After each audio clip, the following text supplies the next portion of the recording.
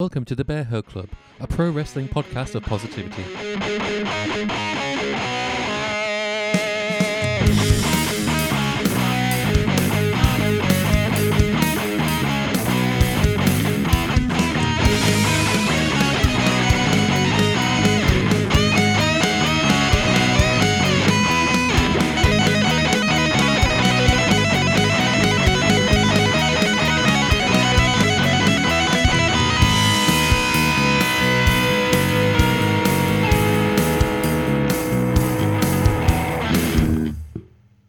Hello, everyone, and welcome back to the Bear Hug Club podcast. As always, I am your host, Greg, and joining me this week is my boo, Jace. Jace, how's it going, pal?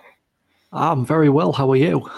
Yeah, not bad, mate. Not bad at all. As you may have seen, we are now a visual podcast. Ooh, so you can see our ugly mugs going forward. That's if you watch it on YouTube. If you're listening to an audio, don't worry about it. I'm going to be a bit professional with it. I'm okay. I'm going to be a bit professional. I'm going to take my dressing gown off. Ooh, see, recording and a show. So yeah, if you're checking us out, our usual co-host Boo Garrett is not here this week. He's got other commitments, so it's just me and Jace taking the spot on this one. This week's episode is a continuation from last week, where we just had a general discussion about the Royal Rumble. But this week we are picking our top 5 favorite matches from the Royal Rumble. So, how did you find coming up with this list, Jace? I found it quite difficult. I still don't think I've got my list of 5. Yeah, I had a bit of trouble with this one as well. There were some standout matches from there, and I literally went through Wikipedia through every card, just trying to see if I could find any. I barely got a top 10. I don't know if that's like a reflection on... There was a lot that I've not seen, like, given the fan base we are, a lot of our sort of interests are probably from Attitude Era to like the current, I'd say. Like, I've watched a lot of Federation stuff, and there is good stuff there, but a lot of it, it's just stuff I can't go massively back through. I did have 1 or 2 that made the short list, but yeah, generally I'm quite happy with the top 5 I've picked. And also on top of that, we're also going to end it by just saying what our overall favorite Rumble matches. So just to clarify, these are matches that appeared on the Rumble card, they're not the Rumble matches themselves, but we are going to end it with saying what our overall favorite Rumble match is. So yeah. Garrett's given us this list, so what I think we'll do, if we run through our 5 to 2, and then we'll run through his, and then we'll go straight into our number 1, and then overall Rumble pick. How's that sound? Yeah, sounds good. Well, do you want me to start it off then? Yeah, go for it. Yeah, so number 5, I went with Shawn Michaels versus The Undertaker for the WWE title. It was a casket match, and it was from the 1998 Royal Rumble. Generally, it's Shawn Michaels and Undertaker. You know, they always deliver a solid match, and this is one of those matches that's a bit hard to go back and watch now, because it was this match that caused Michaels to get his back injury that would put him on the shelf for 4 years and would kind of exacerbate his drug and alcohol issues during that time as well. But for the most part, when you watch it back, it is during this match. I mean, if he got injured quite, I'd say about early, middle through it, you see him land on that casket, and it's not pretty to watch back. But generally, you couldn't tell, like, because the professional he is, he still carries on with the match. And yeah, it gets a bit overblown in terms of like how Attitude Era stories would. But even the end of the match is just fascinating, because this is where you think Kane and Undertaker are finally on the same page, but he betrays him and then puts him in a casket, batters the fuck out of a pickaxe, and then sets it on fire quite like massively as well. But yeah, just a solid match I really like. What was that, the 300th time The Undertaker was murdered? Yeah, I think even by that point he'd been murdered. I mean, there is like a bit of a history with Undertaker in casket matches, because it was at the 94 Rumble, he gets beaten by Yokozuna, put in a casket to do that weird thing with his, is it his soul ascending to the rafters? It was a really bit, so there's a bit of a trend. I mean, I love a good gimmick match like this, even though, you know, like especially a morbid one like this and Buried Alive, I just love these type of matches. Undertaker is the one associated with casket matches, but I'm pretty sure if you look at his like win-loss record, it's not exactly like something to write home about, given that this is meant to be his match. Well, it's like The Undertaker with their Last Ride matches. Yeah. There's only ever been 2 Last Ride matches in WWE. You think, right, that's The Undertaker. but he's lost both. Yeah, he's lost, but it's just a no-go for him. But again, I love a good casket match, and again, it's got that fun attitude, overblowness, and it's from a Rumble card. I think it's quite underrated. So on the same card, you had The Rock versus Ken Shamrock, which was a pretty solid match, and then the 98 Rumble was a really good one as well. This is the one where we talked about last week, has Mick Foley come out not once, not twice, but 3 times. It's just a solid one. It's just a fun match overall, really. Buddy, what is your number 5? My number 5 is, I can't remember the year. I forgot to write the year down. No, it's no problem. But it's John Cena and JBL for the World Heavyweight title with Shawn Michaels in JBL's corner. Okay, interesting. This was when the story was JBL had bought Shawn Michaels' contract, so he had him as his little stooge. Okay. And the deal was Michaels make sure JBL wins the title or he gets fired, which I think was a really entertaining aspect to it, because you could sit you're just like, oh my god, is Shawn gonna do it? Is he not? He didn't, because this was when he was all about the Jesus. All about the Jesus. I honestly can't remember this long time. I mean, obviously you remember John Cena and JBL because that was kind of like the big battle because obviously it was JBL Cena beat to win the title the first time, I believe. But yeah, I remember. Yes, but I remember the feud. I just don't remember this aspect to it that much. This was years later. This was when I think this was after JBL had gone on commentary the first time and then went back to the ring. I think this was. Okay. This was when they had like the parking lot brawl match. Oh, right. So this is like the second time they were feuding. This was over the World Heavyweight title, not the WWE title. Oh, okay. That might be why I'm drawing a bit of a blank on it. This could have been... I've never been one of those people who've completely dropped off of WWE, but I will hold my hand up and say there was a point where I wasn't watching as avidly as people who watch Raw every week. I was mainly keeping up through the online, and even then it was patchy at best. So maybe that's why I'm drawing a little bit of a blank on it. But no, interesting choice, not bad. It was rocket straight for you. And number 4 for me, I went with Brock Lesnar versus Seth Rollins versus John Cena for the WWE title at the 2015 Royal Rumble. This was a solid match. I mean, if I remember right, this was one of those Rumbles that isn't remembered too fondly. This was the only really solid match on the card, even including the Rumble. But my God, what an absolute barnstorm of a match this was. It was one of those ones where it was kind of like the perfect triple threat because you had 3 different sort of wrestling styles in one. You had the agility and quickness of Rollins, you just had the pure raw strength of Lesnar, and then you just had Cena, who brings his own kind of sort of strength to that match as well. And then throughout it, they all get their shots to the spine. Obviously Lesnar gets ripped through a table.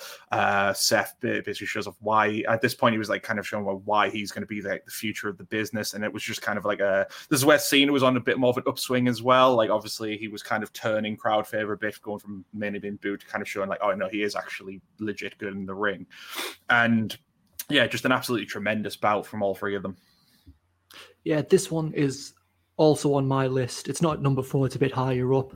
But yeah, I remember watching this match thinking, because at the time I was on a downer on Lesnar, because it was it was just rinse and repeat. It was suplex, F5 pin.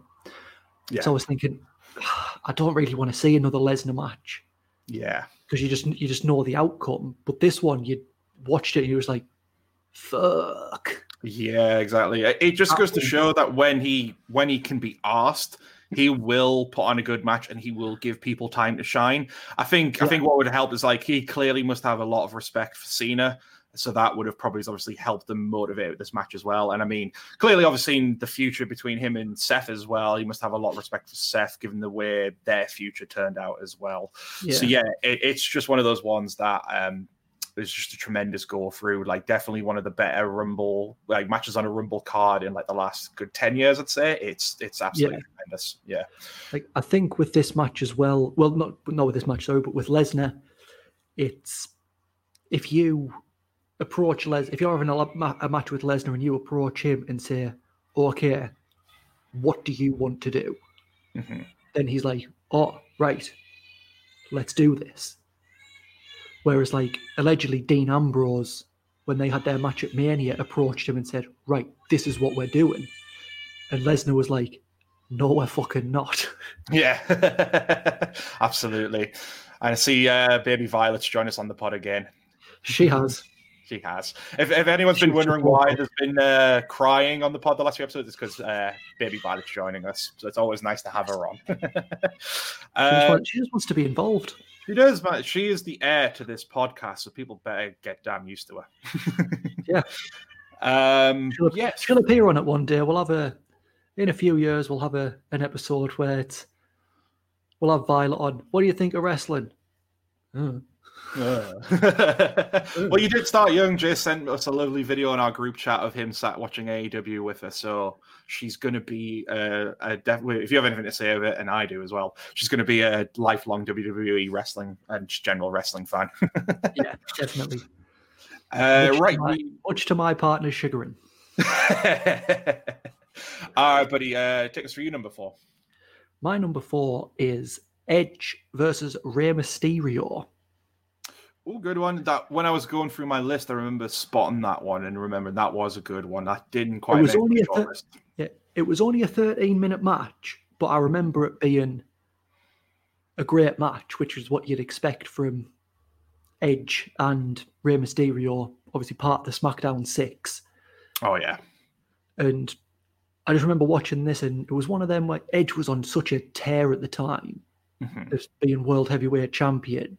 And it was one of them where you're like, they could put the title on Rey. Yeah. Like, who's going to win? And but if I'm remembering rightly, this is the first time, well, maybe not the first time, but it's the first time I remember seeing Edge do the mid-air spear on Rey when he's coming off for a springboard. Oof, yeah. And that was how the match ended. And I just remember thinking, ow. Please never let that happen to me. Was it kind of because again it's been a while since we've probably seen this one? Was this along the sort of same line spears when Roman did it to Shane at Survivor Series? Sort of, yeah. But they did it properly, and Rey Mysterio didn't get concussed. Yeah. No, I mean, like you say, it's what you expect from these two. I mean, by this point, they were both essentially bona fide main eventers. Like Edge would have been in the midst of like a solid world title run. Because it's always funny looking back at Edge's career when he first was given the belt, because it was obviously the first Money in the Bank cash in. It was like they didn't really have the faith of stock in him because it wasn't a long reign. But by this point, he was kind of one of their bankable main eventers. So you always knew he was going to deliver. And Ray is just a constant professional. Like whenever you look at his time in the cruiserweights and WCW, he was always smashing it with the likes of Guerrero and Chavo. And then when he did make it to the main event, even though he never shared that underdog persona, you always felt like, oh, you never know, could this be when he finally regains the belt again? So, yeah, absolutely. Okay, should just crack on with number 3. My number 3 pick is The Rock versus CM Punk for the WWE title at the 2013 Royal Rumble. I think for a lot of people, it would be a bit of a mixed bag, sort of sour note, especially when you kind of think about what followed this match. CM Punk was obviously coming right. This is the end of his epically long reign with the WWE title and like the tremendous stuff he did with that. And I think a lot of people saw going into this match what WWE's plan was, that, he's going to give it to The Rock, and we're going to get The Rock versus Cena again at WrestleMania. I think that's the I don't.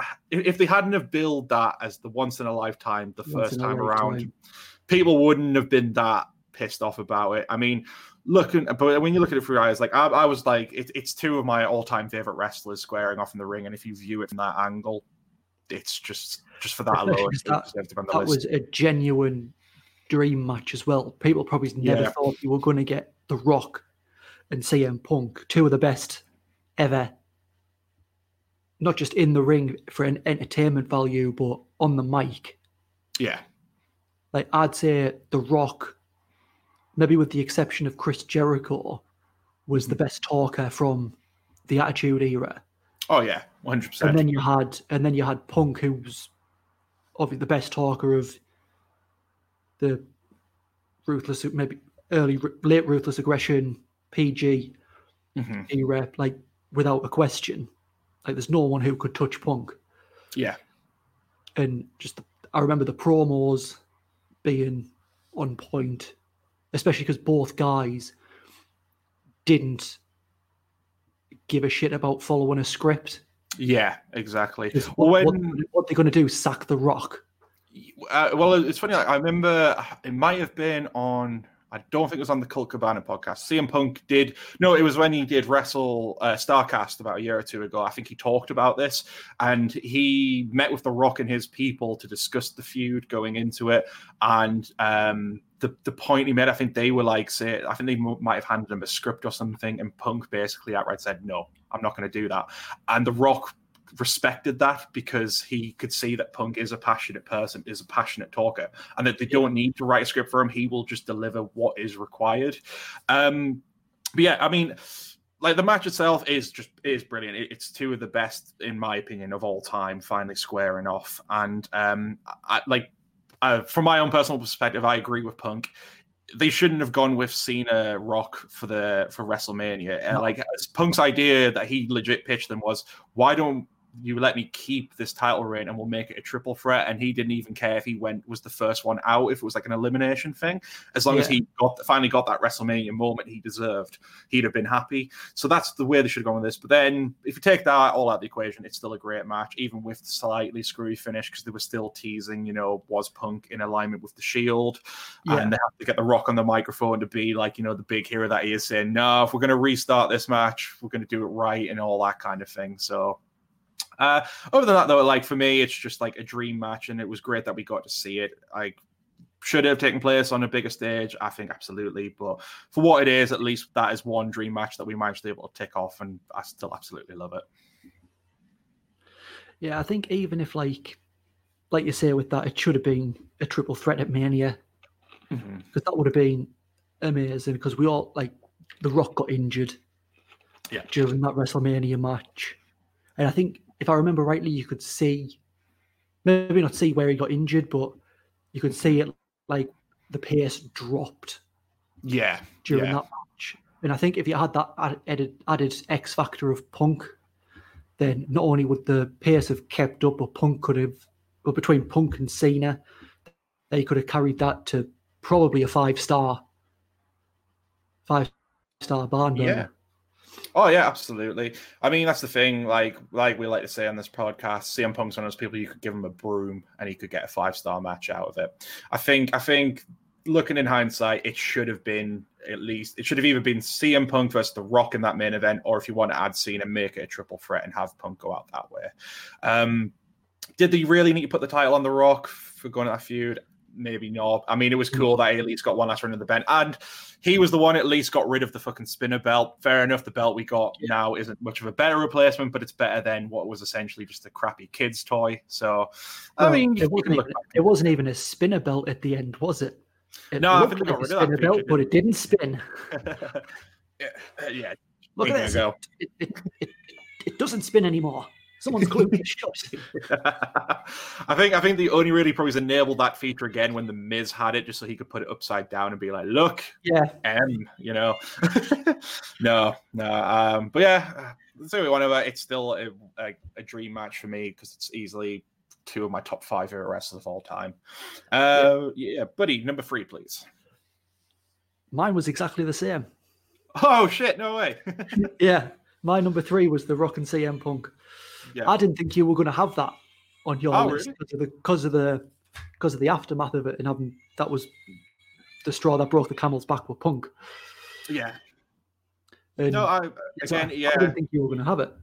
No, again, like if you take what follows after it out of the equation, it's again 2 of the greatest of all time finally squaring off. Again, like if I was going to structure that match, I'd have probably done it a little differently, not had such a screwy finish towards the end, but hey ho, what can you do? It's still up until that point an absolutely tremendous style match, and I think like definitely one of the more standout from a Royal Rumble, especially in terms of star power. Oh yeah, like at the time it was the hottest commodity the company had against arguably the hottest commodity the company's ever had, except maybe Austin. Yeah, I mean, because even at the time, Rock coming back in, fair enough, it had been over a decade since he wrestled, but as soon as he stepped back in, he's still one of the hottest commodities they've got. Yeah, it's just a shame that The Rock's last match was against Eric Rowan.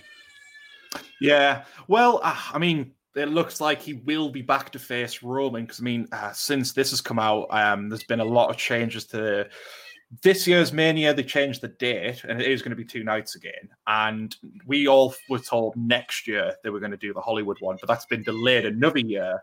That makes me think they might have The Rock signed for that, and maybe the reason that they're stretching it to delaying it for 2 years is because they might have him signed for it, and so he can get other commitments out the way.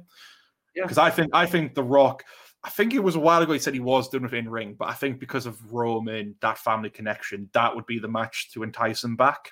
And the history of it with the Royal Rumble appearance, we helped him win and things like that. It writes itself, and I think he'd be well up for coming back for that. But because of his Hollywood career, because the injury he suffered at that the Cena match, that caused a lot of complications with the film schedule, which is what's always going to be a worry for film production.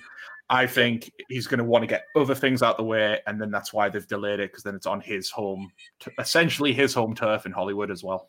Yeah. As long as they don't have The Rock come out and at number 30, yeah, last eliminate Daniel Bryan, because I don't think The Rock will be able to handle getting booed. No, I mean, if it's the Rumble 2 years from now, for that 2 years from now, fair enough. But not this one. I definitely don't think he's going to be at this one. I think this year is Brian's win, which means mega points for you in our fantasy league, you dick. But the last couple of days, I've been losing points. I mean, they're not going to the tangent, but like, this is the fun thing with the league. 1 week you could smash it, and then the next you could just be upside. My issue is I've had several matches where it's picks I've got, so I'm essentially adding 2 points, then immediately taking 2 points away for another person, and it just keeps it plateaued basically. Yeah, the last 2 weeks on Raw, I've had Charlotte versus Lacey Evans, both my picks, and then this week I had Charlotte and Peyton Royce, both my picks. It's going to be interesting to see what the points do throughout the years, but I think essentially if 2 of your picks get locked into a major feud, you're essentially knackered on points, because it's just going to plateau. I'm just glad I can rely on Kenneth Omega.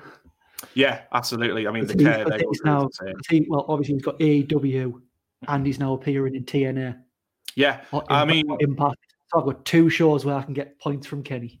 I was quite amazed because I didn't watch Hard to Kill that was recently aired, which had him and the Good Brothers in the main event. Yeah. I was amazingly surprised to see them in Bullet Club gear, because I just don't know how the copyright for that's working, because Tama Tonga came out on his own thing and said that he was incredibly pissed off and felt disrespected. They were essentially calling themselves Bullet Club, because essentially they're saying it's a reunion of Bullet Club, but Bullet Club never went anywhere. He's been holding down that fort ever since they all disappeared to other companies.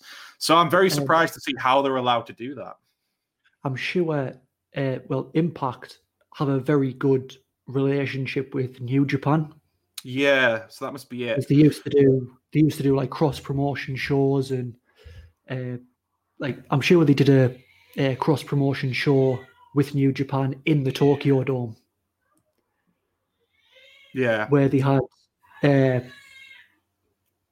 Dudley Boys go over. I think it was Tyson Tomko and A-Train for the IWGP heavyweight tag team titles. Yeah. And then the Motor City Machine Guns go over, I'm not sure which tag team, but for the junior tag team titles. So if they've still got that very good working relationship, they might try and work that into a story further down the line. Yeah, I mean, hopefully. They might try and do it like an NWO thing. Like you've got these different factions of Bullet Club, and then they're going to start feuding within themselves. Yeah, I mean, that would be a great thing to see, to be honest. I kind of had a feeling that they must have had some working relationship with them still. Maybe there's a way that they are just allowing them to use the Bullet Club thing. Interestingly, I believe they've tried to file a copyright for the Too Sweet hand gesture now, because I remember fucking a couple of years ago they got slapped with a suit by WWE for using that, and then that's why they made T-shirts with the hand gesture, but it was censored out because they are just marketing geniuses, the Bucks. And I remember it was to the point as well. And not long after that happened, I believe Scott and Garrett went to a wrestling show and got to meet Marty Scurll afterwards. And they took a picture and they tried to do the hand gesture, but he said, "Can't do it, lads. Not allowed." So I mean, that I'm fascinated to see where that goes next. But anyway, back to the top 5. My number 2 is Cactus Jack versus Triple H for the WWE title in a street fight at the 2000 Royal Rumble. I think for a lot of people, this would be the number 1 pick, but I've got one that just edges it out. Hands down, Mick Foley's best match, in my opinion, that he had for WWE. At this point, Mick was basically obviously gearing up to retire, and it's quite fascinating looking back at the history leading up to this match, because a few months prior, Mick was essentially stuck in a mid-card feud with Val Venus and didn't look like he was getting anywhere near the main event scene again. But then, cut forward a few months later, he got in probably the best shape of his life. And through this, he essentially helped cement Triple H as a main eventer, because even though he had the title once before this and was kind of getting there, he was struggling a bit. And I think it's Mick's magic of making stars, because he did the same with Edge a few years later. It kind of shows off in volumes in this match. Yeah. I'm going to be honest, I completely forgot this match was a thing. That's why it's not in my top 5. If it was, it would have been in my top 5. Absolutely. I don't know where it would be, but it'd be up there. It'd be up there. Yeah, I remember. I think I was too young to watch this match when it happened, but at some point, like probably when got the network, went back and watched old pay-per-views, and remember watching this and just the brutality. Well, I'll tell you how I first saw this match. I might actually have to get a prop for this, so excuse me 1 second.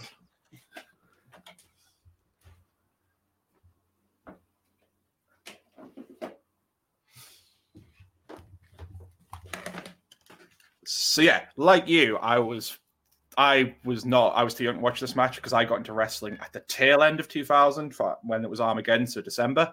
But then obviously becoming then a fan, going back, watch loads of stuff. And then one of the very first videos I bought, which I now own on DVD, was Mick Foley's Hard Knocks and Cheap Pops. It's actually still a really good watch to go back through. So there's not like full matches on there. It's one of the better DVDs to get of Mick Foley if you like his end of career, well, what the time was his end of career stuff, because it came out in like 2001, showing his last few matches in highlights and him talking over it, and it also covers a lot of his commissioner stuff, which was like the funniest stuff ever. But there's a real highlight of this where they show the whole build of this feud, and the way they edit it's really good. So the whole match has got like orchestral music over it, and it also has the best kind of edit of because the thing I love about this had one of the best pre-match setups, where it's Mick Foley still as Mankind, and he comes out to say he's not ready to fight Triple H in a street fight at the Royal Rumble, but he has a substitution for that match, and then he rips open the shirt to show that Cactus Jack is back, and it's the entire build was absolutely amazing. And then you get into the match itself, and it's definitely still one of the more brutal matches WWE's ever put on. Yeah, and I know how much you love Mick Foley. Mm-hmm. Well, I think everyone. I don't think there's a wrestling fan alive who doesn't love Mick Foley. Like, even if you don't like his in-ring work, you can't deny that everything else about him is he's just untouchable. He's just a top bloke, and What's your favorite Christmas present you've ever received? I will tell the people, Jay. So the best, still the best ever Christmas present was when you and me used to do our own little Santa Claus present. Jay's been the absolute bait and life partner that he is. Got me an autographed Mick Foley, Mr. Socko, which hangs pride and place above my TV on the wall over there. So I get to see it all the time, and it's one of my favorites. Because Mick Foley, I mean, I think this will be easily a top 10 list we'll do one day of our favorite wrestlers, but spoiler alert, Mick Foley is my second favorite wrestler of all time, just beaten out by CM Punk. I absolutely adore the man to death. I mean, I was wearing his Cactus Jack t-shirt earlier today, but I had to take it off because it's a few days old at this point. Something he would probably be approve of.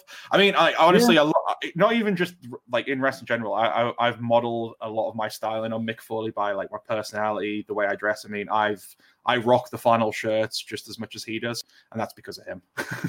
Yeah, I mean, Mick Foley is just one of them guys that,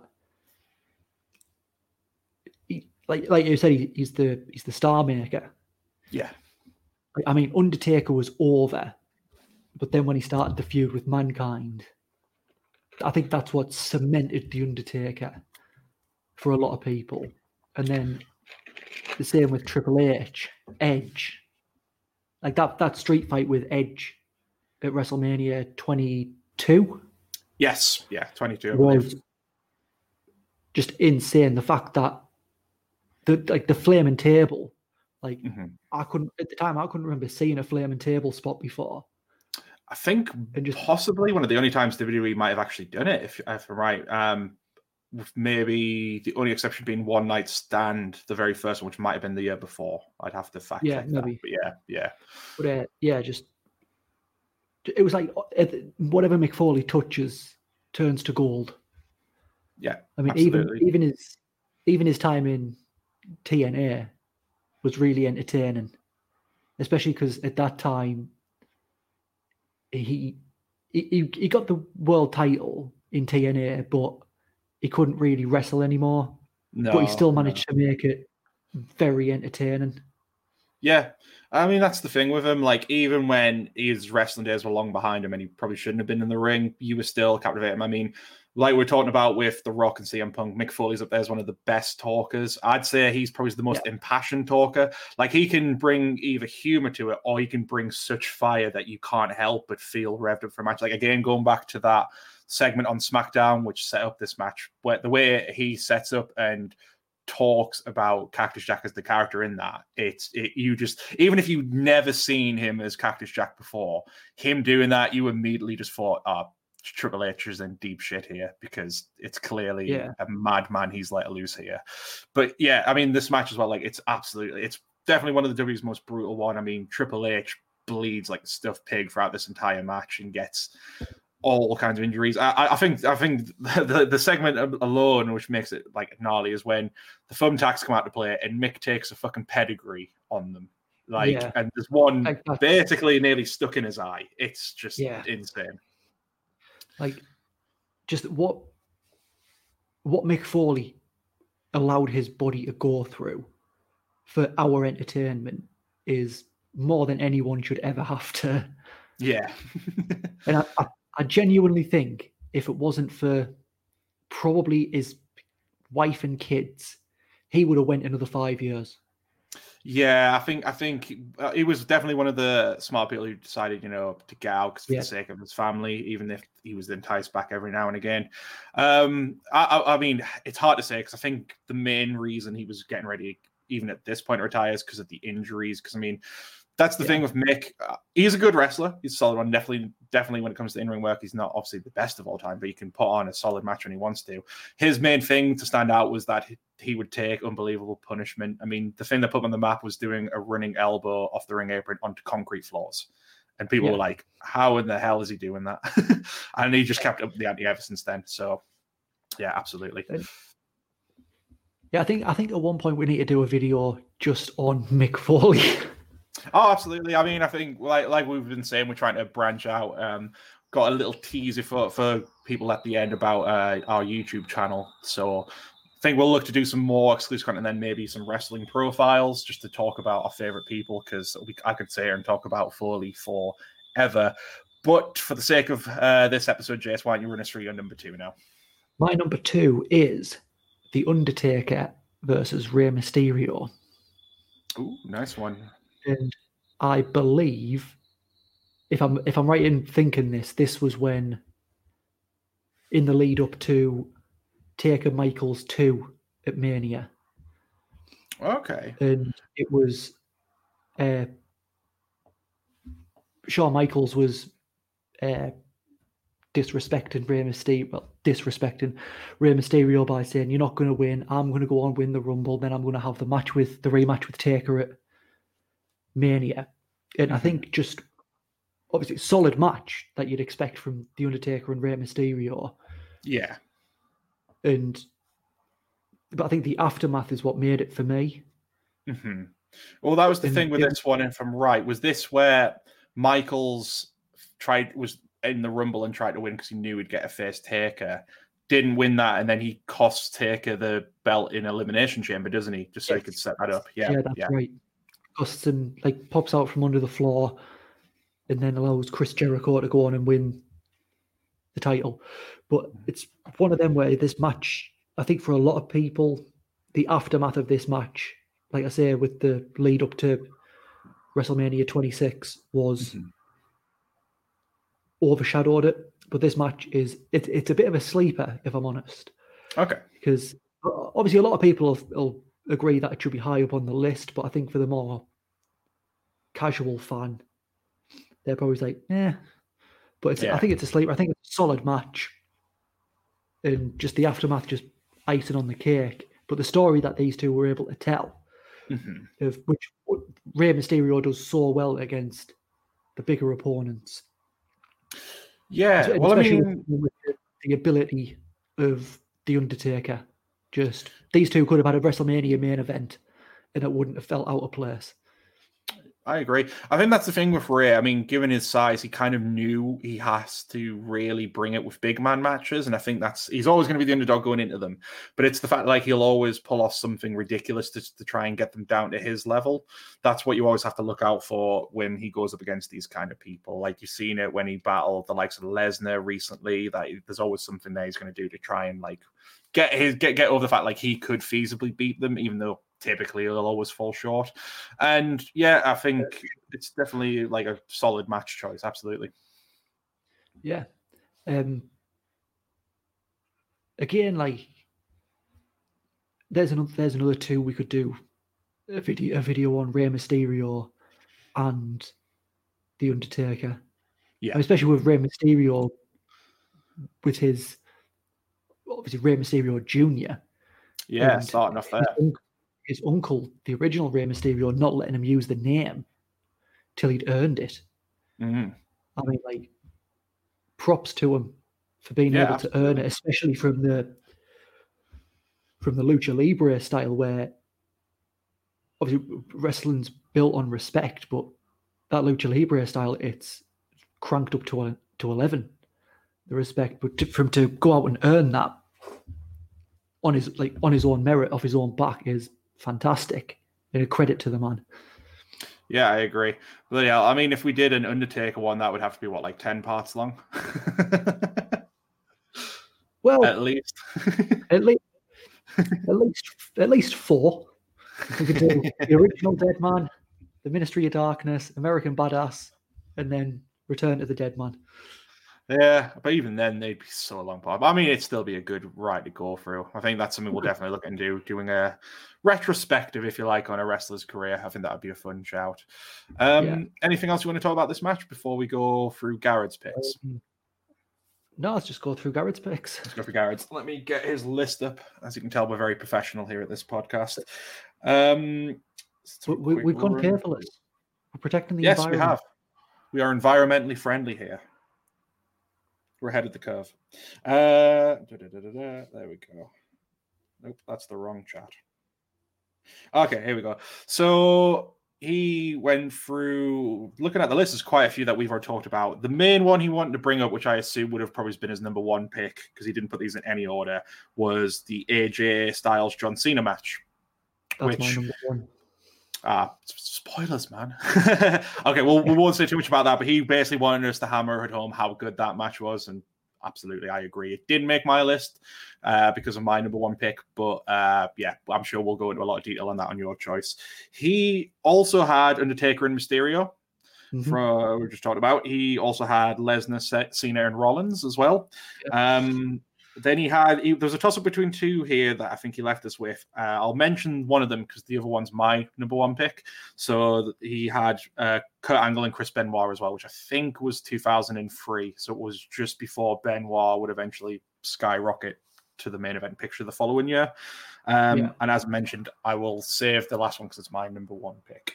Tell you what then, mate, it seems like you've already mentioned it, why don't you go for your number one first? Yeah, this match, John Cena, AJ Styles, I believe it's the second, it was AJ Cena 2. And just, I remember before the first match they had, I remember they were both in the ring. And before they'd even said a word, like this was it before the even match had been announced, they were just in the ring on a SmackDown and just the crowd was going mental. Yeah. Absolutely losing their shit over the prospect of this match. And the first match just showed how good both these guys are. I think this was the real turning point for Cena with the crowd. It's like, oh shit, this guy can go. He's not just the 5 moves of doom. I think that's the thing. I think a lot of people would probably, especially those like avid Cena haters, would say, well, it's just AJ carrying him through a match. And it's like, no. Like, here's the thing. Like, fair enough, Cena, I can understand a lot of the hate for Cena, but you can't deny he's a good wrestler because he is. And he will sort of make good decisions when it comes to being in the ring. Fair enough, he's made a lot of bad ones as well, but he's always been, especially at this point, he's now a solid wrestler and deserves the mantle that he has. And this match is proof of that. Like, Cena more than carries his own in this match, and like it's one of, if you're wanting a match that's of this caliber and that could reach like such a good status, both men need to be bringing that perfect synergy. It can't just be relied on one to carry the other one through it. And the reason why this match is so good is because both men like bring it to this match. Yeah, I also think with the Royal Rumble match, I believe I might be getting the matches confused, but I believe this is the one where they said, right, we're not going to leave the ring. From bell to bell, they do not leave the ring. Everything is left inside. And I think to be able to do that, like these days, is a very hard thing to do. I don't think many people could pull that off. I think it was just, I can't even remember realizing it at the time. I was like, oh shit, they haven't left the ring, because you didn't need to. Like, it was just a perfect match for the story that they were telling. Yeah, I agree. I mean, that's the thing. You really don't see many matches that do just keep it in the ring. Like, it seems like every match now has to have outside stuff. I mean, that's kind of where it is now. Wrestling, like a lot of like suicide dives and out maneuvers are the norm now. So a lot of matches will feature them. But yeah, when you see something like this, it is just like a nice throwback to like how it used to be.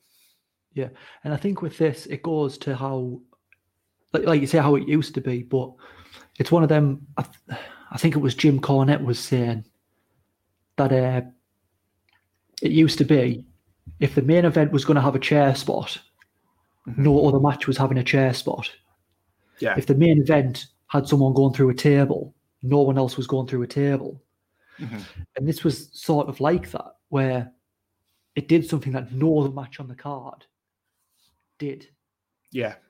Keep it between the ropes, tell your story, not through stupid spots, not through people going through tables, getting chucked into the steps, not having it spill out into the crowd.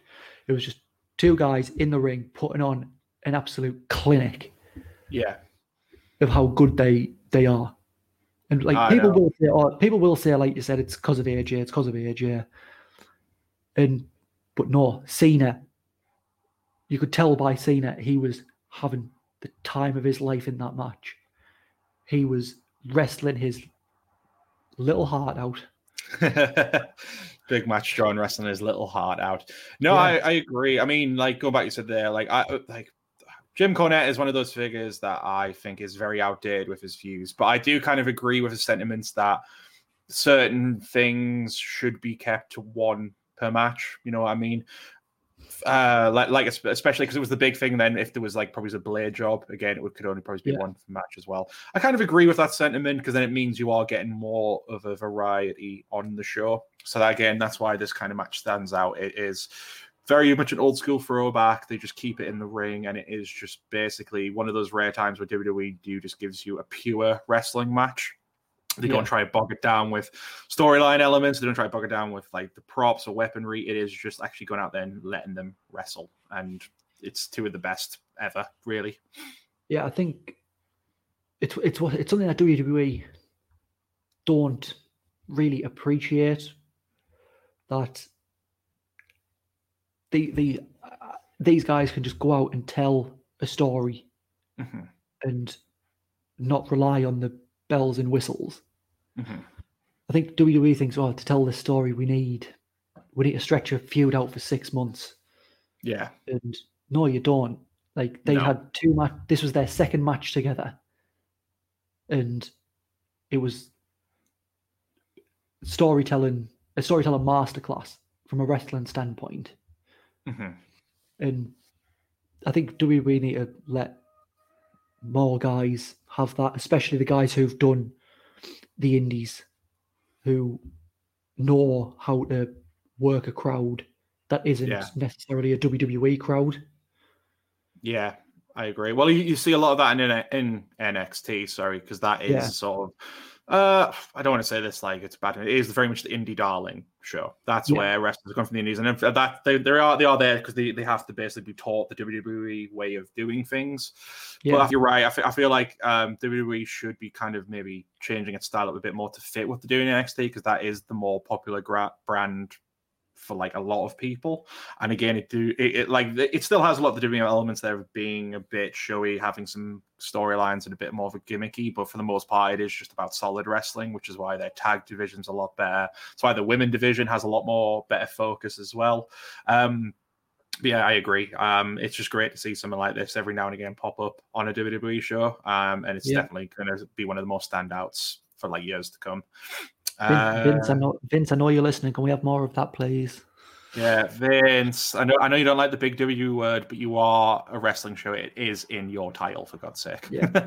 Like what is it? What is it? Bret Hart said WWE was a wrestling show pretending to be a TV show, an entertainment show, and ECW was an entertainment show pretending to be a wrestling show. But I believe that was the Bret Hart quote. So it definitely sounds like something he'd say.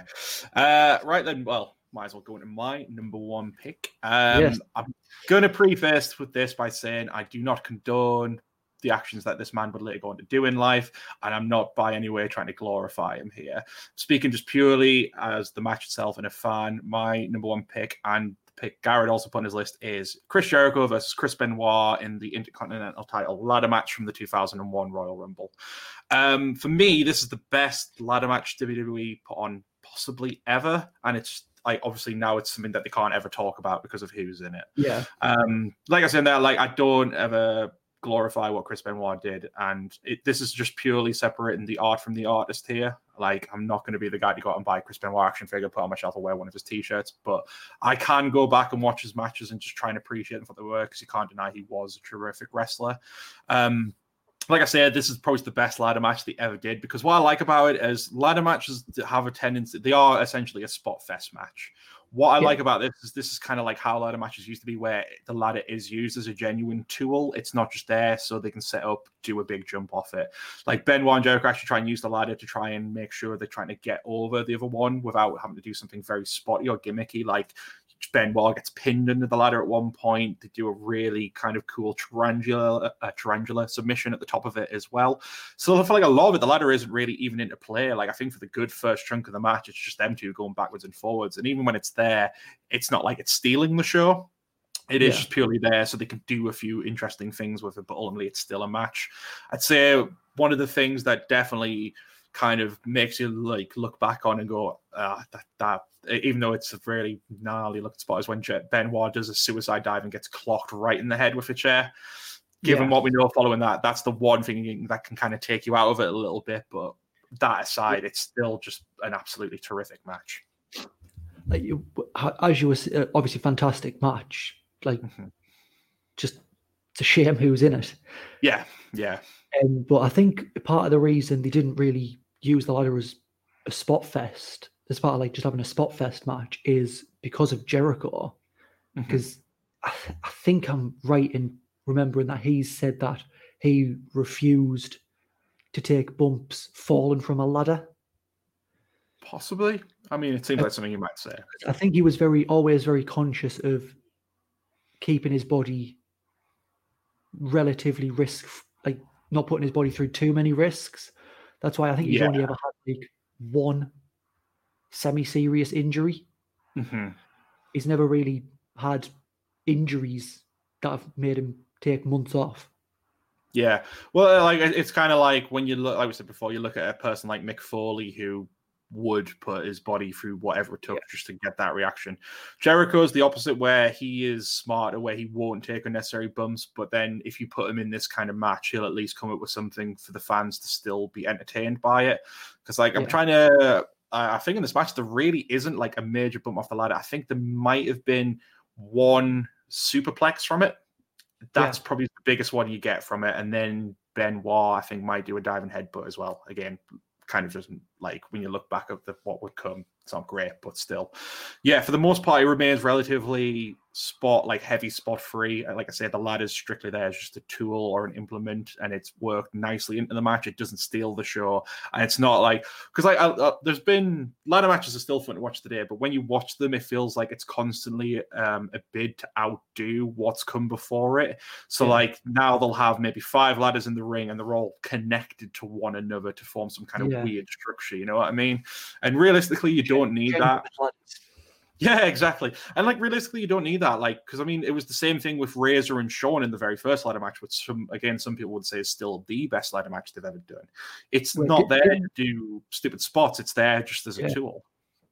Like during that match, wasn't that literally just a ladder they found lying about? WWE didn't take their own ladder. They just assumed there'd be one at the arena.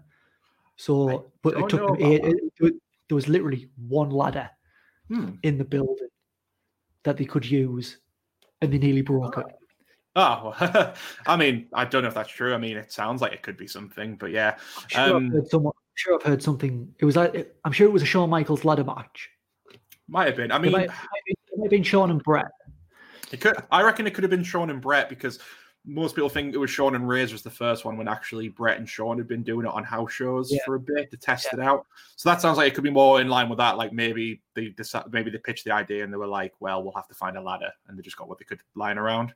Because I think the thing is, when you actually think about ladders, I mean, how many ladders have you ever seen that actually has 2 sides of runs? Yeah. That's how you know it's a WWE creation, because you see other promotions do ladder matches, and typically only one side has the runs, because I think I don't know if you can really get ladders with both sides. I might be wrong, but I've certainly never seen. I don't think I've ever seen one in B&Q. Yeah, exactly. You know, so I think that's definitely something of their creation. But yeah, I still love this match despite who's in it. And again, just to kind of bring this argument up, we can never be one of those people that obviously condone what he did, because obviously what he did was horrific. But I believe firmly, for the most part in the argument, you can separate the art from the artist. If you can go in and watch a Benoit match, like obviously it's always going to be in mind on what he did, but I can still go back. I won't regularly go back and watch them. I'm not saying I'm an avid fan who goes back and watch all the time, but I can easily put on this match and just try and enjoy it for what it is. So yeah, it's one of them, like you say, separate the art from the artist. You can't watch his match and not at least at some point think about what he did. But he is one of, just from a pure in-ring standpoint, he is one of the best, possibly one of the most underrated workers ever. And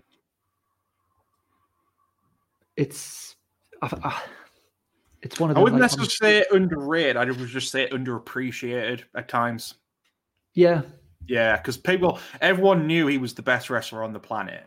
It was just other than when he won the Rumble and Mania 20 and had that run of the world title, everything before and afterwards was when he kind of was a bit underappreciated by WWE for what they had. Yeah. I mean, he wasn't, other than his ring, he wasn't the best talker and stuff like that. So I can understand why maybe he wasn't putting that picture too much. But yeah, definitely underappreciated, I'd say. Just one thing about Chris Benoit that always pops into my head when I watch a match of his was the series of matches he had with Orlando Jordan for the US title. For the US title, where he kept beating him in quicker and quicker time, and then kept doing these sketches backstage. Oh, I can do this in less time. It's like he'll go and have a shower. He'll make himself a cup of coffee.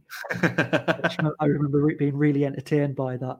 Yeah. And then when they finally got to have a proper match, they played it off like Orlando Jordan had gone and found every single possible counter to the crossface.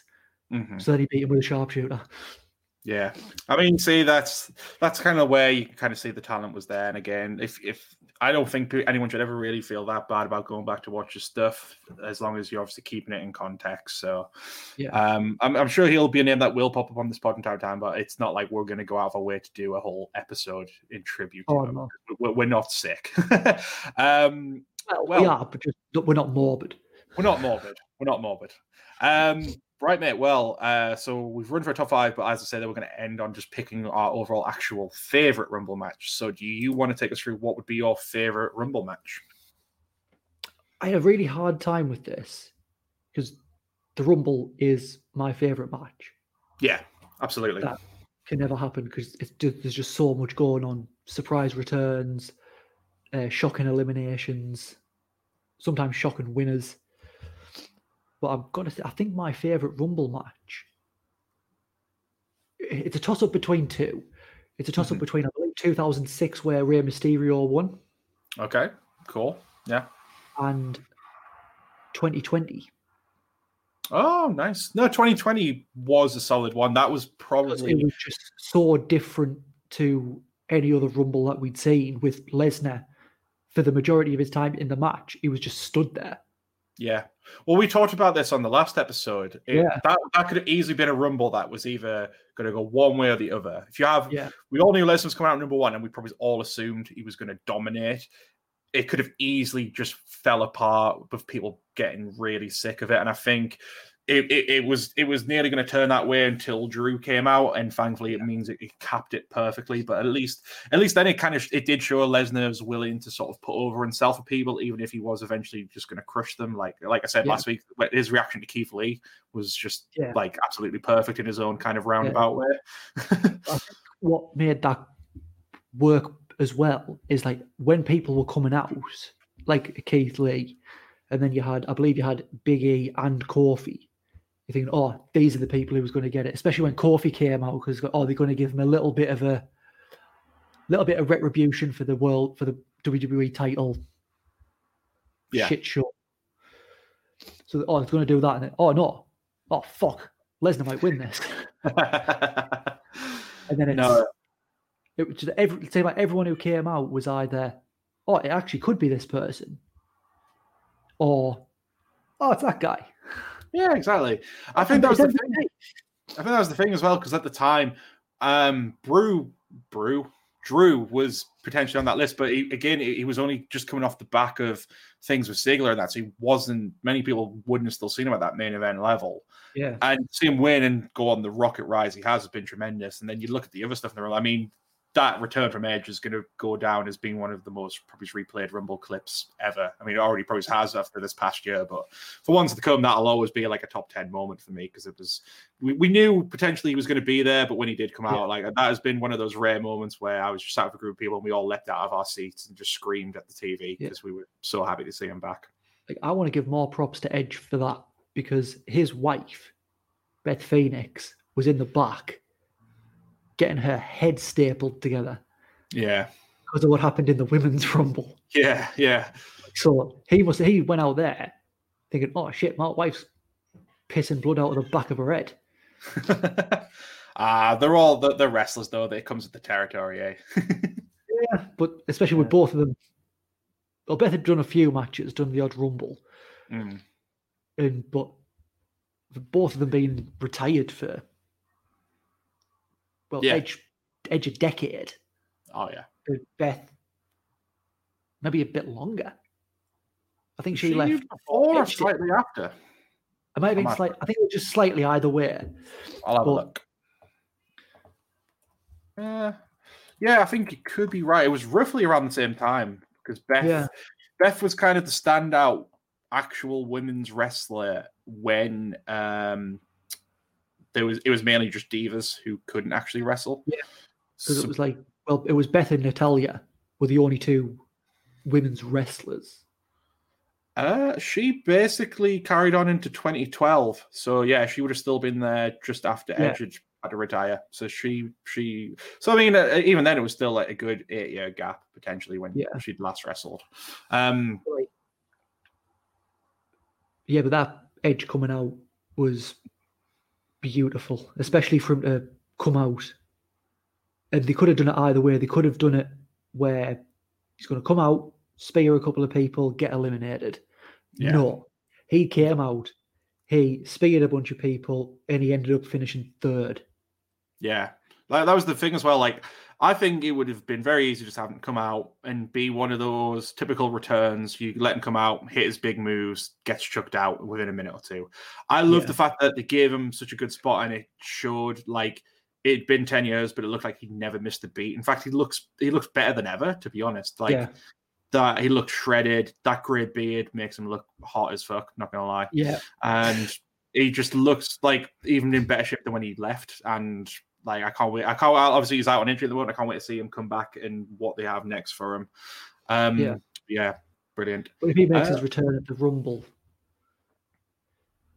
imagine if he returned at this one, then that would be 3 times he's managed to have a surprise return at a Rumble.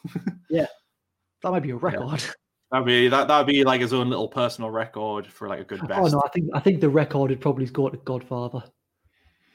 True, he's had a few nice returns. Like every other year, the Godfather makes a surprise return at the Rumble. This year, I'm calling it now. Godfather is going to be at the Rumble. I will raise that, sir, and say it won't be the Godfather. It will be Papa Shango. Ooh, yeah. Do something a bit different for him. Get the top out, back out, the bow necklace, get the face paint on. People will love it. People will love it in the wake of 2020. Yeah. Can we put this on TV now? We sell action figures still of them. Yeah. Who knows?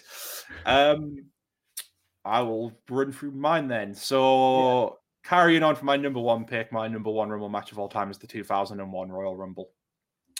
I think I've said before in the pod, like I got into wrestling around 2000, so this was my first ever Royal Rumble I saw, and to be honest, it's just still remain there. Obviously, the nostalgia factor is there, but I think for a lot of people, this would easily make top 5 Rumble matches of all time because it's just so varied and interesting. Like it kind of goes through stages of what happens in it. So you've got like the first few people starting off. Drew Carey obviously shows up. Then Kane comes in, nearly murders him, and then it kind of turns into a bit of a hardcore Royal Rumble. Like they bring out all the weapons. Doesn't Drew Carey try to offer Kane money? Yeah, he does. He pulls out a couple of bills, and Kane just like swats them away and gets him up in the chokeslam position. Props for Drew Carey. Like Kane lifts him up and holds him there. That couldn't have been fun for Drew, who's never wrestled in his life. But it's definitely that just shows how strong Kane is. Yeah. Well, was it on table for 3? The Big Show said the 3 strongest people he's ever worked with were Lesnar, Cena, and Kane. Yeah. And then he talks about... Yeah, at one point, Kane had him up for like a power slam, and he got distracted by something. He was just walking around the ring holding the Big Show, and the Big Show's like, "Put me down, you son of a bitch!" And you just hears Kane laughing under his mask. Laughing under the mask. That is actually one of my favorite Table of 3 episodes because it's so funny. But really good. Yeah, from there, after the Drew Carey bit, you've got the hardcore bit, which has got some interesting spots to see Raven take a bowling ball to the nuts, which must have been quite fun to do. And then it just keeps going from there. And again, it's one of those Rumbles where it has such immense star power. Like at this point, we had so many big main eventers.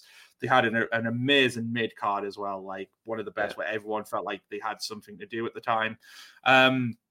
And just great. And even then, like they still had a few surprise returns. Like I said last week, the Honky Tonk Man comes out, goes to try and sing a song, and then Kane just bashes him with a guitar and just fucking gets rid of him over the top rope. Haku, which was one of the more stranger and returns, and he was actually back for a little while with the company before leaving again. But yeah, and then even just down to the final bit with Austin, it's just all tremendous. I've probably that's got to be not only the Rumble match I've watched the most, but one of the more wrestling matches I've seen the most, and I never get tired of it. I think it's like that with most Rumbles. Even a weak Rumble is still good. It's like pizza. It's because it's like such a long match and a lot happens. You could go back and watch a Rumble several times, and chances are you'll spot something you might have missed. And that's kind of like the truth to Rumble, especially when, fair enough, a lot of it is like them just kind of awkwardly in the corner trying to get lifted out. But if you watch back through, you'll always kind of pick up something you might not have seen before. And that's why they never get boring. And again, it's like we said last week, it's next to WrestleMania. It's one of the more open wrestling shows that you can show a non-fan and they'll have a good time with it because it's just a simple premise and it's just overall fun. Like they're always going to do something unique with it. And we really can't wait for the one coming up next Sunday. Yes, next Sunday from recording. 31st, yes. Got my dates wrong. January 2021. Hey. Put it in your calendars. Anything else you want to say on the Rumbles, mate? The one thing I want to say about the Rumbles is I know we're a podcast of positivity. Yes. But the one negative thing I will say is it's not negative now so much, but it's predictable winners. Yes, I agree. I think for a long time, you just knew who was going to win. But I think they've sort of gone away with that a little bit because the year Shinsuke won. Yes, yeah. I think everyone expected it, but they didn't think they were actually going to go through with it. People probably thought, they're going to go with Roman. Mm-hmm. And I actually looked. I saw something the other day. Roman has never not been in the final four for a Royal Rumble. Couple. No, forever. Oh, right. For all of his appearances, essentially. All of his appearances in a Royal Rumble match, he's never not been in the final four. Mm. I think the only time he hasn't been in the final two was the year Triple H won. Because that was him and Ambrose. Yes, yeah. Because I think there was that one brief moment where everyone thought Ambrose could win. Yeah. And he didn't. Hunter got out that golden shovel. Dug the hole, you know. Yeah. No, I agree, mate. I think that's what can dampen a Royal Rumble is when they don't have enough people in it that you could feasibly point to and say that could win. But I think they've really sort of rectified that. I think that was a big thing during maybe the late 2000s into the 2010s. Like it was a little bit predictable around those points, but thankfully the last few years, like generally they've had some decent and surprise winners, like the Shinsuke one, Drew this year. So we're really excited to see what they could do going forward for 2021. Yeah.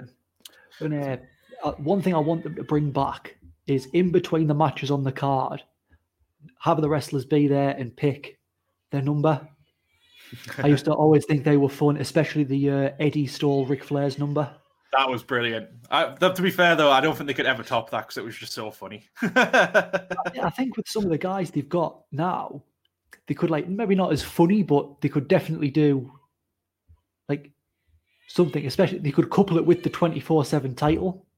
Yeah, even then, it's just fun segments. Like going back to the 2001 Royal Rumble, I remember it's just Brooke and Bradshaw and Farouk sat in the APA office just smoking, drinking beer, and then they start comparing numbers and thinking it's interesting. And then Crash Holly comes in saying even though they're friends, he'll have to throw them over the top rope. Like that would ever happen. So yeah, I agree. That's like that's fun things that are kind of absent now. I think because they don't do draws anymore. Really, it's kind of down to matches a lot more. And then it's just because of the online exclusivity of being like so and so has confirmed themselves for the Royal Rumble. So yeah, but I think they could have fun with it. Good. I think it's good because like I think they need to get away from. Obviously, there's some people you know is going to be in the Rumble. Like any of the main eventers who haven't got a title, chances are they're in the Rumble. Yeah. But I think for the most part, they need to keep it surprise, because you could be thinking, oh well, the Miz could come out, and then, these guys are definitely going to come out. But then you could have like Coco Beware. Yeah, exactly. No, I think I agree. I mean, they still obviously keep a few names back, but I prefer my Rumble where you're not told anyone who's going to be in it ahead of time. The only time I like that is when they used to make it a big deal that people would have to fight for the number 30 spot. Because again, going back to the 2001 Royal Rumble, you knew Rikishi had got the 30 spot and they really hyped that up throughout the match. So I do miss that kind of element to it. But it's still the Rumble. Still love it. Still absolutely love it, regardless of the shortcomings. Anyway. One more negative question. Sure. Who is your least favorite Rumble winner? Regardless of who they are as a person. Yeah. Just who do you think won the Rumble, but you're just like, I'd say, again, I like all these as wrestlers. One of them I don't necessarily like altogether, but I'd probably say Alberto Del Rio. Yeah, I never really saw him as a main eventer. That was just something that I feel like they really wanted to go with. Sheamus as well. Again, I love Sheamus, but wasn't someone I would have ever thought to be a Rumble winner. Yeah.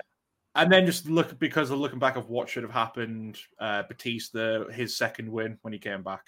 Like, because even he said he shouldn't have really been ever put in that spot. But at least he's aware of that. Yeah. Like, one I'm going to say is the last time Randy won the Rumble. Yes, that was another one. I think that was a predictable one. Mm-hmm. And it should have been someone like an Ambrose, like a Rollins. Yeah, because was that the one where it led into him fighting Bray Wyatt at WrestleMania? Yes. Yes, it was. I think people were still a bit surprised that it was given to him, but yeah, like they could have really used someone else. Like, I don't mind duplicate wins if it makes sense. Like if you've got that red hot star that can pull it off, like Austin did. But I feel like now there's just too much of an expectation that the Rumble should be used to try and maybe push someone new or push someone that like hasn't had that shot for a while. Hence why I think people will be absolutely over the moon with Daniel Bryan winning, because it's been a long time coming, and it's just like a nice thing to give to him as he's starting to wind down career wise. So just give him that. Give him the Rumble. Get me some points. Let Jace run away with this. Well, I think that'll wrap. It's coming.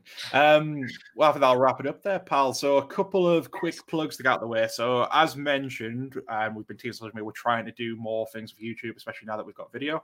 Hello.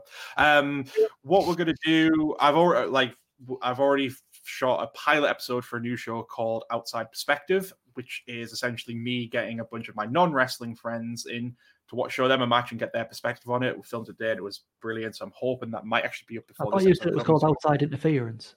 Outside Interference. I'm fucking up my own name. Do you want to try that again and edit it out? Okay, we'll just go with it. Take two. Yes, it's Outside Interference. Essentially, like I said, I get some of my non-wrestling fans in and show them a match and then just get their kind of outside perspective on a match. It was really fun to do. We talked about the Final Deletion match as the first one, so it was quite a nice one to start with. So it could already be out by the time this comes out. If not, just keep your eyes peeled to the YouTube channel. As always, if you're wanting to follow us on any of the other channels, it's the Bear Hug Club podcast for Facebook and YouTube, Bear Hug Club Pod for Instagram, and Bear Hug Club for Twitter. It's at the bottom of the screen right there. Next week, it's the return of Survival of the Quizist, our monthly quiz show. I believe Jace is raring to rip that belt away from Oliver. That title is coming home to Daddy. And I can say that because I'm the only dad.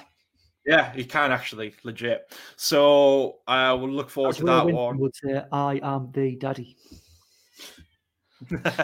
So yeah, look forward to that one. And it's so far the last one we did is probably one of our most listened to episodes. So if you've been checking us out or any of our episodes, thank you so much.